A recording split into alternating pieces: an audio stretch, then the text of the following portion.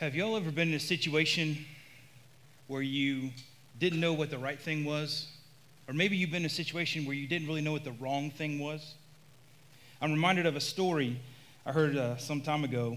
A young boy and his friend were working in their garage on a science project.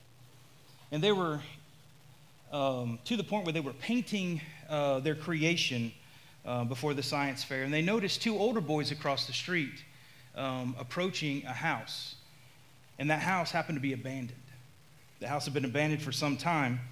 And the two younger boys in their garage, they noticed these two older boys start banging on the door and start yelling at the top of their lungs. So the two younger boys quietly close their garage door. They go inside and they call the police. The police come, guns are drawn. They break down the door to the abandoned house because the boys had somehow made it in there. Well, this is how the entire neighborhood found out that abandoned house had new owners. So they were in shock when they found that out. But have you been there? Have you tried to make the right decision, but you didn't have the right conclusion, or you didn't have the information you needed to make the right conclusion? Today, we're in a sermon series called Let's Be Clear, and we're going to talk about Let's Be Clear about right and wrong. My name is Corey Sargent, and I'm one of the pastors here at Crossroads. And all too often in our lives, we think we know what is right and what the wrong is. We think we know for every decision that we have to make what the right thing is and what the wrong thing is. And if you ask people, where does right and wrong come from, you'll get a myriad of answers. But if you ask enough people, you'll start hearing the same thing over and over. And there's two common things that you'll hear in society today. The first answer you'll hear pretty common is that society gets to decide what is right and what is wrong. The other answer that you'll receive is that the individual themselves gets to decide what is right and what is wrong. So let's break this down. The first answer that a lot of people will give is that society gets to decide what is right and what is wrong. And this is a big word called conventionalism. I don't know how many syllables that is. Eric told me this morning and I forgot, but it's called conventionalism. And this idea that society gets to decide has been around for a very long period of time. I want you to think back to just before Jesus was crucified. Nobody could find fault in him. He was sinless. He was perfect. They couldn't find any fault in him.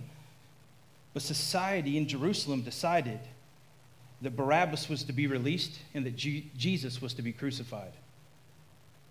Matthew 27:17 to 26 is the account of what transpired.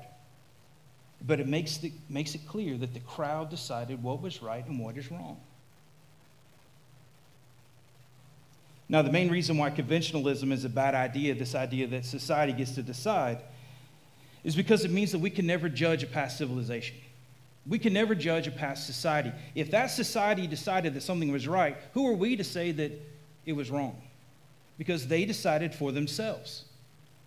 And if a society decided something was wrong, who are we to say, no, that's really right? Because they decided that for themselves. Conventionalism is a bad idea. But that always means if society, for a second, if the minority opinion is always wrong, then that means men like Martin Luther King Jr. That means people like Rosa Parks. That means people who went against society were wrong in their views if you believe that society gets to decide what is right and what is wrong. People like Hitler, war crimes, any crimes against humanity could never be judged because in that society, they decided what was right in that situation. This is a very, very, very bad place to be. And a lot of young people today are fed this lie. A lot of old people are fed this lie too. So the first blank is where right and wrong comes from. It's not society, not conventionalism. Another common answer you'll hear as to where right and wrong comes from is individuals. And the big word for this is subjectivism. Subjectivism. And this is the idea that I get to decide. I get to decide what's right. Now, this is pretty easy to see. The problem with this is that what's right for me is normally not what's right for somebody else.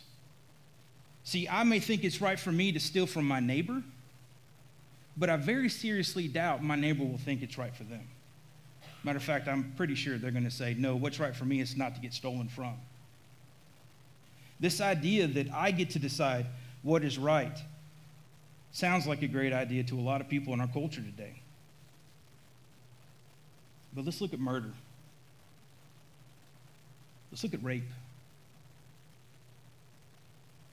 There are going to be people who say that that's what's right for them. And how can we, if we think that the individual gets to decide what is right or wrong, how can we say that a murderer is ever wrong? How could we judge them if we think that the individual gets to decide what is right and what is wrong? Jennifer Lopez has a famous quote. "My heart is the ruler of my being. If my heart tells me it's true, that's good enough for me." Well, Jeremiah 17:9 says, "The heart is deceitful above all things." The heart is deceitful. What I want is not normally what God wants. I'm a sinner. I have evil thoughts in me. I have evil ways in me normally. And what I want, what I desire, is normally not what God wants, and normally not what God desires for me. In the Bible, there's a book in the Old Testament called Judges. And in this book, I encourage you to read it. You actually get to see how when the people did what was right in their own eyes, they were not doing what was right in the eyes of God. And the book details the judgments that God actually allows happen to the Israelites. And what happens is they were doing what was right in their eyes. So again, that's not what's right in the eyes of God. God would bring judgment, they would repent, and God would bring a deliverer. And those deliverers we call judges. But in this book of the Bible, you see this pattern happen over and over, and this cycle happen over and over again.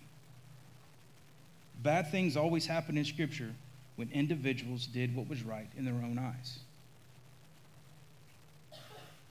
But this is where most people in our culture, that's what they think today. They think that they get to decide what is right and what is wrong. So the second blank in your fill in the blank is as to where right and wrong comes from is not individuals or subjectivism. See, these two concepts are rampant in our culture today. And if you go to any college campus, you're going to hear these pretty frequently. You're going to hear these answers from young people. And the worst part is these two ideas have kind of crept into the church today. Not necessarily this church, but the church as a whole, God's church. See, the right answer to the question of where does right and wrong come from? It's only from God. It's only from God. It has always been God who decides what is right and wrong. It always will be God who decides what is right and what is wrong. Let's say you have a garden in your backyard. Let's say you take the time to build raised beds. You meticulously work on that, and you fill it with soil, and you give it fertilizer, and you plant the seeds.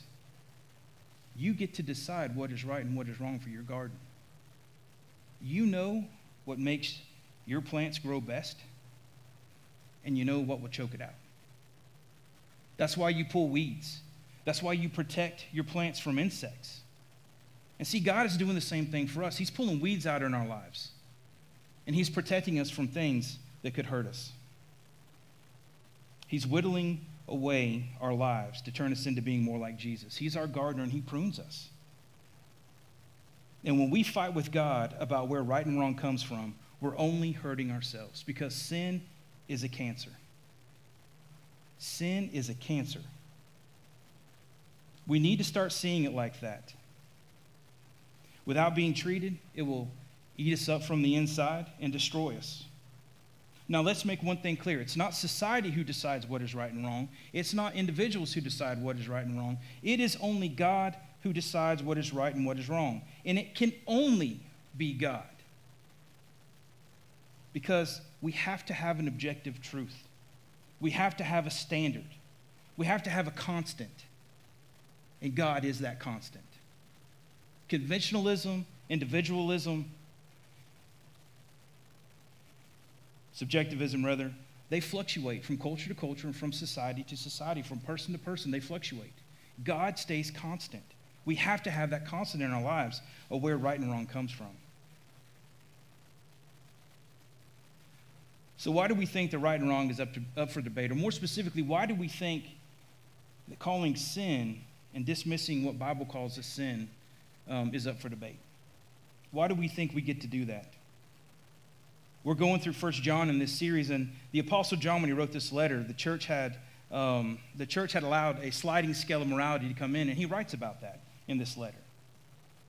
And there's various reasons why he let it in, and the main thing Rod mentioned in the first week of this series, they were teaching, this group of people was teaching, that Jesus was only spirit.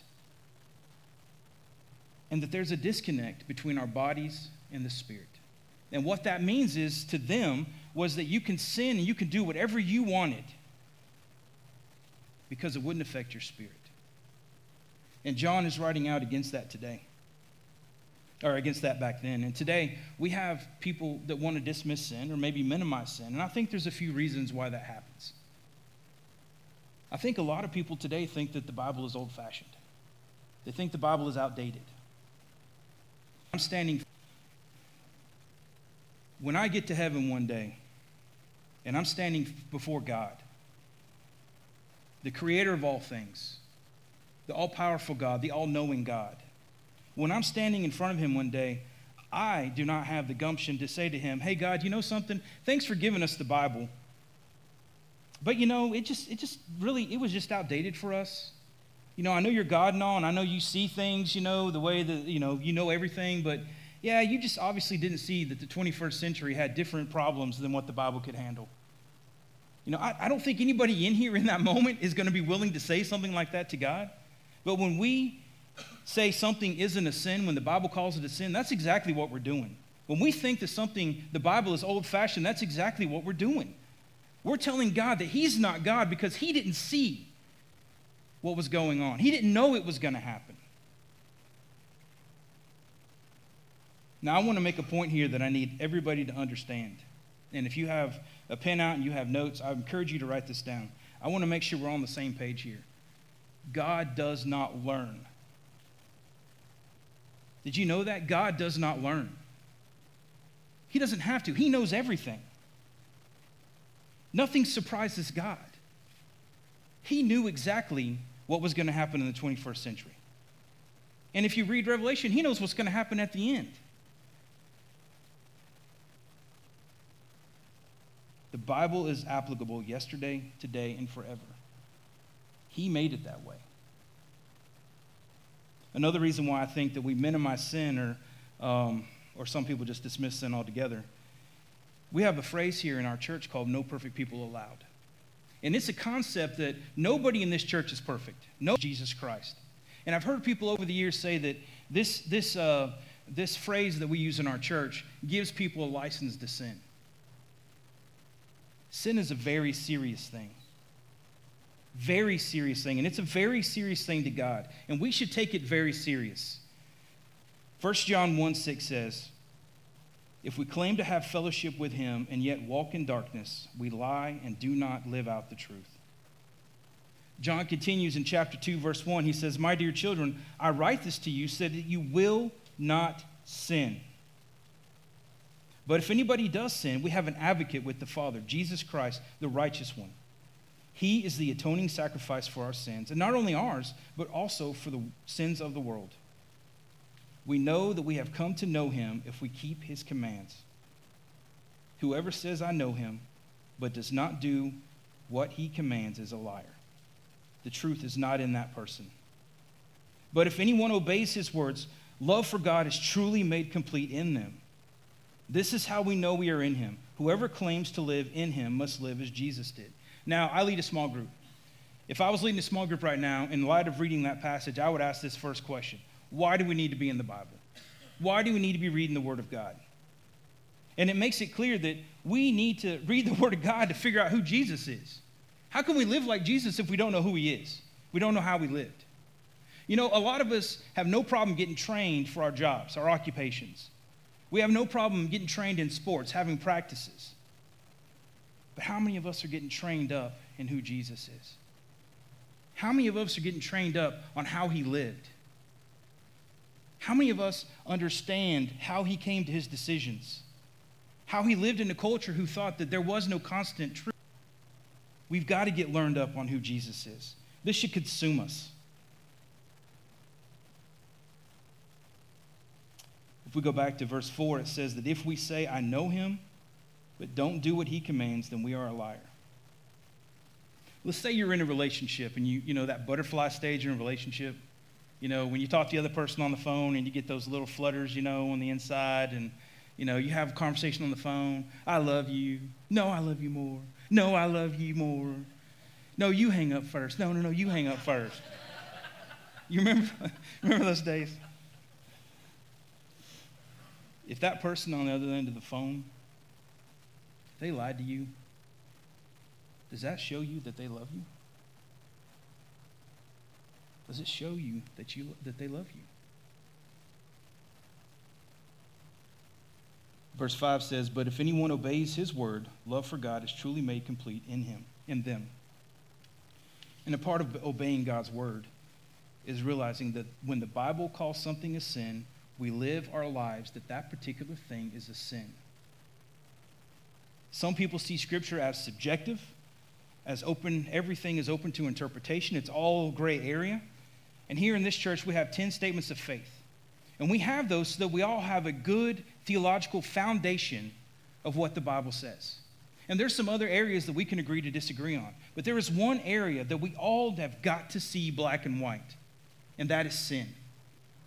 We have got to see sin as black and white. We don't get to decide that the Bible is wrong. We don't get to decide what is a sin and what isn't a sin. That is not our job. That's not our responsibility. And why do you think God calls things a sin? Is it really, do we really think it's because he doesn't want us to be happy? Do we think it's because he doesn't want us to have any fun?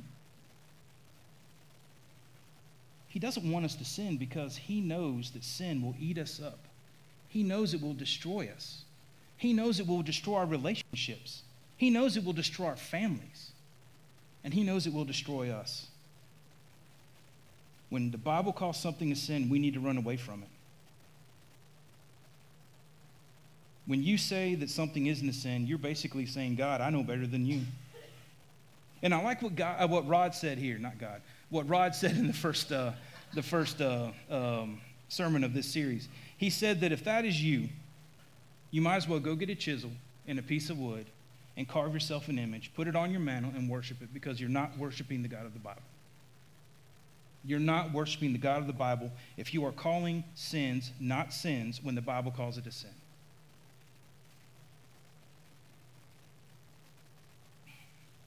Back when John wrote this letter, there were ideas that had crept into the church. And we're no different today. The church as a whole, not necessarily, again, this church, but the church as a whole, there's some ideas that creep into it. And I want to address a few of those today. Some things we are told is wrong, but the Bible says they're right. And some things we're told is right, and the Bible says it's wrong. So I want to go over just a few of these things today. And the first thing that has crept into the church from society is that it is wrong to judge. It is wrong to judge. And where they get their information from is Matthew chapter 7, verses 1 through 5. It says this, it says, do not judge, or you too will be judged. For in the same way you judge others, you will be judged. And with the measure you use, it will be measured to you. Why do you look at the speck of sawdust in your brother's eye and pay no attention to the plank in your own eye? How can you say to your brother, let me take the speck out of your eye, when all the time there is a plank in your own eye? You hypocrite, first take the plank out of your own eye, and then you will see clearly to remove the speck from your brother's eye. Now, the world seems to know the first part of this passage pretty well. And they normally know it pretty well when a Christian calls out sin. That's when they use that. Oh, judge not lest you be judged. But what does this passage really mean? Are we as believers never to call out sin? Are we as believers never supposed to judge or make a judgment? Is that really what this passage is saying? Because that's what the world wants us to believe. This passage is saying that if you judge people harshly, you will be judged harshly. It's talking about judging with condemnation. How you judge somebody is how there is a time and a place. Let's read verse 3, starting in verse 3 again. Why do you look at the speck of sawdust in your brother's eye and pay no attention to the plank in your own? How can you say to your brother, let me take the speck out of your eye, when all the time there is a plank in your own eye? You hypocrite. First take the plank out of your own eye, and then you will see clearly to remove the speck from your brother's eye. See, Jesus is not only saying here that judgment can be appropriate, he's given us the means by which to do it. He's showing us how to do it. If you're going to judge somebody, the first thing you need to do is look at yourself. You need to examine yourself. You need to make sure that you're right with God. You need to make sure that you're not doing the same thing that the person that you're judging is doing. You've got to do that step first. You've got to look at yourself. Once you do that,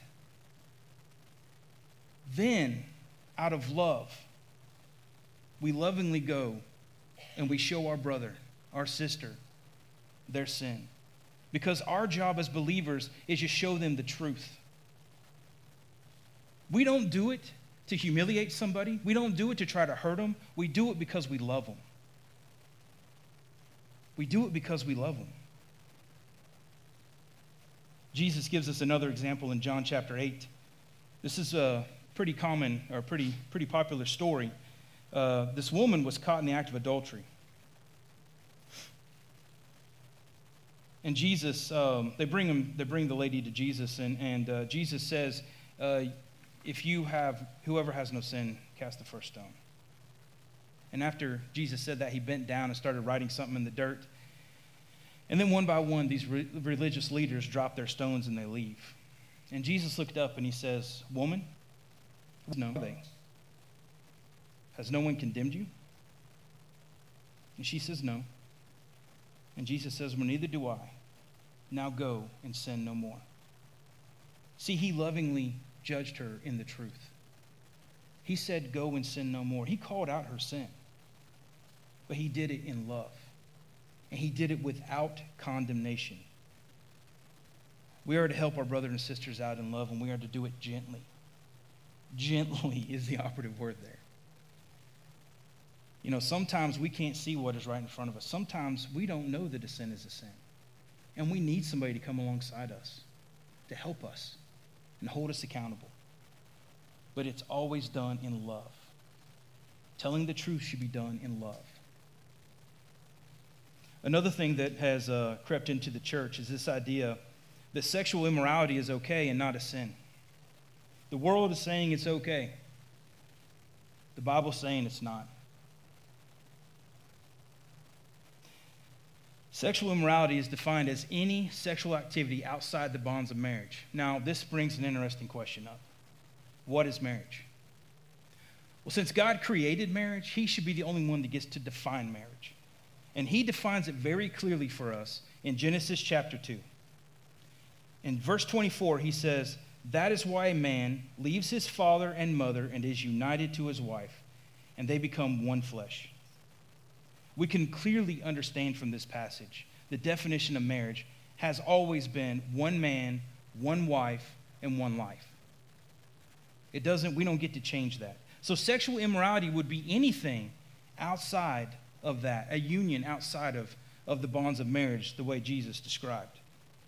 Sexual immorality would include a myriad of are included in this. And I've heard the argument before that, well, Jesus didn't directly address same-sex relationships, so then therefore we should allow it. Well, there's a lot of sexual sins that the Bible doesn't address. And I don't think we want to allow those. See, everything Jesus summed up in one passage. He set the bar in Matthew 15:19. He says, "For out of the heart come evil thoughts, murder, adultery, sexual immorality, theft, false testimony, and slander." See, Jesus is saying these things are evil. They're wrong. But this idea has crept in from society that they're okay. It's okay. Friday and Saturday nights, a lot of times are just filled with all kind of immorality. And we think by coming in on Sunday morning that everything is right with the world. We as believers should be seeking a holy, righteous life. A holy, righteous life. When we fail to meet that standard, when the world sees that we're not meeting that standard, they're going to call us hypocrites. And we should be ready for that. But if we have people living, or if we are living in sexual immorality and the world sees that, then it's making easy targets for the church. How are we different? And if you're living in sin today because of some sexual immorality, I just have a couple questions for you. How do you share your faith? How do you tell people who Jesus is? What does that look like?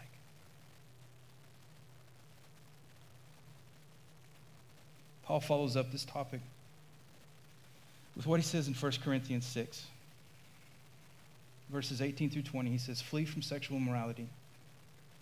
All other sin a person commits are outside the body, but whoever sins, sins against their own body.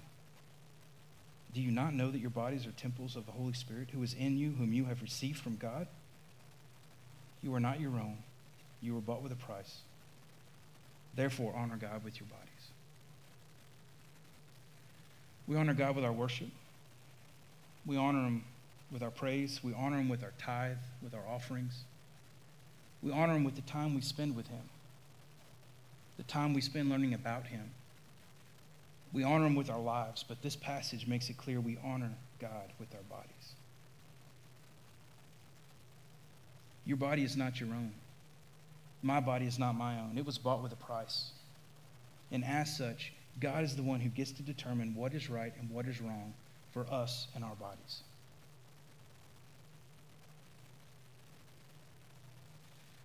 So what do we do?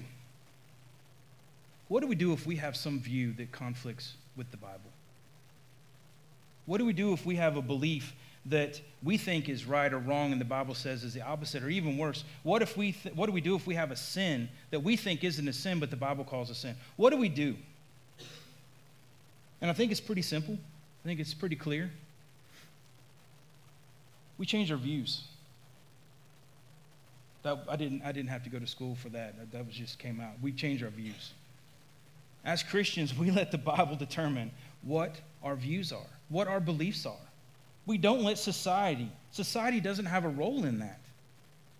Society doesn't get to decide, and I don't get to decide what I want to believe. The Bible is the thing that gets to decide what we believe and how we should live. See, if you believe one of these lies, and that's what it is, it's a lie. If you believe one of these lies, then you're not putting your faith in the truth. You're not believing the truth. Jesus is the truth. Jesus was the living word, and he gave us the written word. And we call that written word the Bible.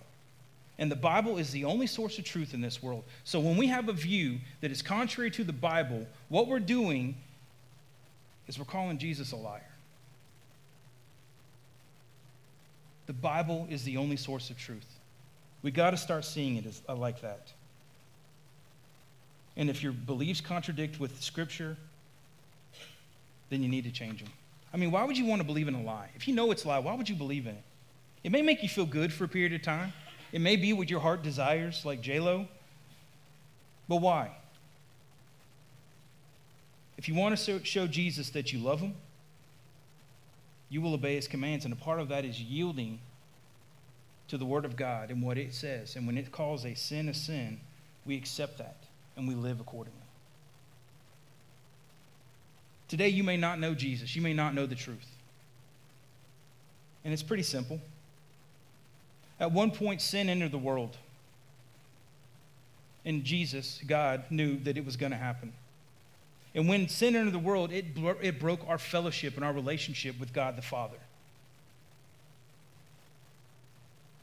And Jesus knew this was going to happen, and he knew the only way to restore that relationship and fellowship with God the Father was for him to come and live a perfect, sinless life so that he could pay for the sins of the world.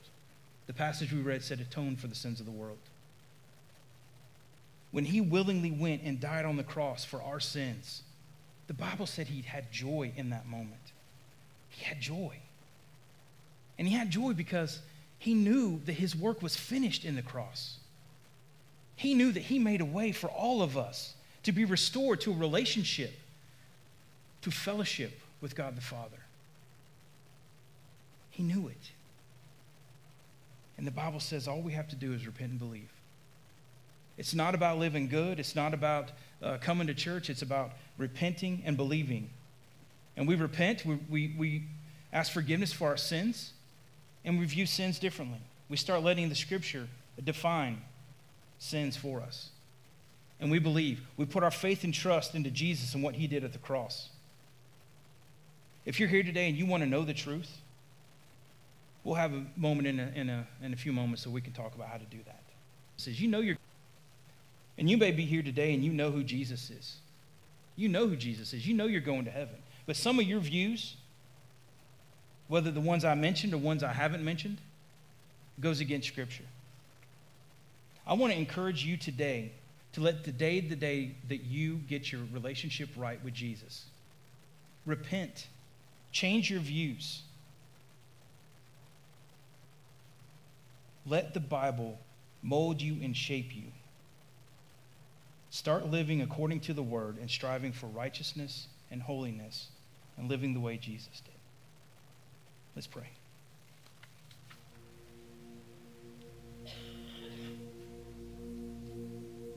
Dear Heavenly Father,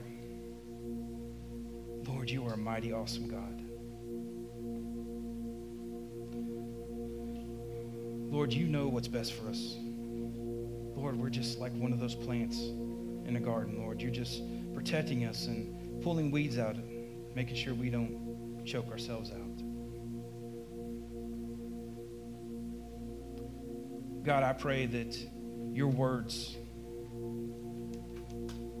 Lord, leads to a life of repentance, a life of holiness and righteousness for the people of this church and this congregation, and Lord, in this community. If you're here today and you don't know who Jesus is, today is the day to know. We are not guaranteed. I'm trying to let you understand that every person has a decision to make. One day, each person will either be in a real place called hell or a real place called heaven. If you want to make a decision today to follow Jesus and make him the leader of your life, you can say a simple prayer. Say something like this. If that's you, just say something like, tell him that you're a sinner. Say it in your own words. And ask for forgiveness for your sins.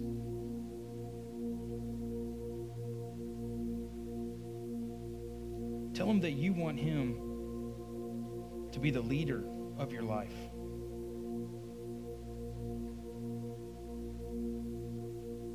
Tell him that you want to follow him.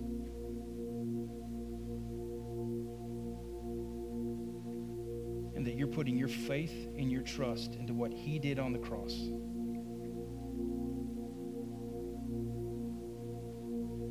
Dear Jesus, I pray that there's anybody in here today that made that decision, Lord, that we'll have the opportunity to celebrate. Lord, I know that you do in heaven and everybody up there does. And Lord, we just thank you for your awesome power.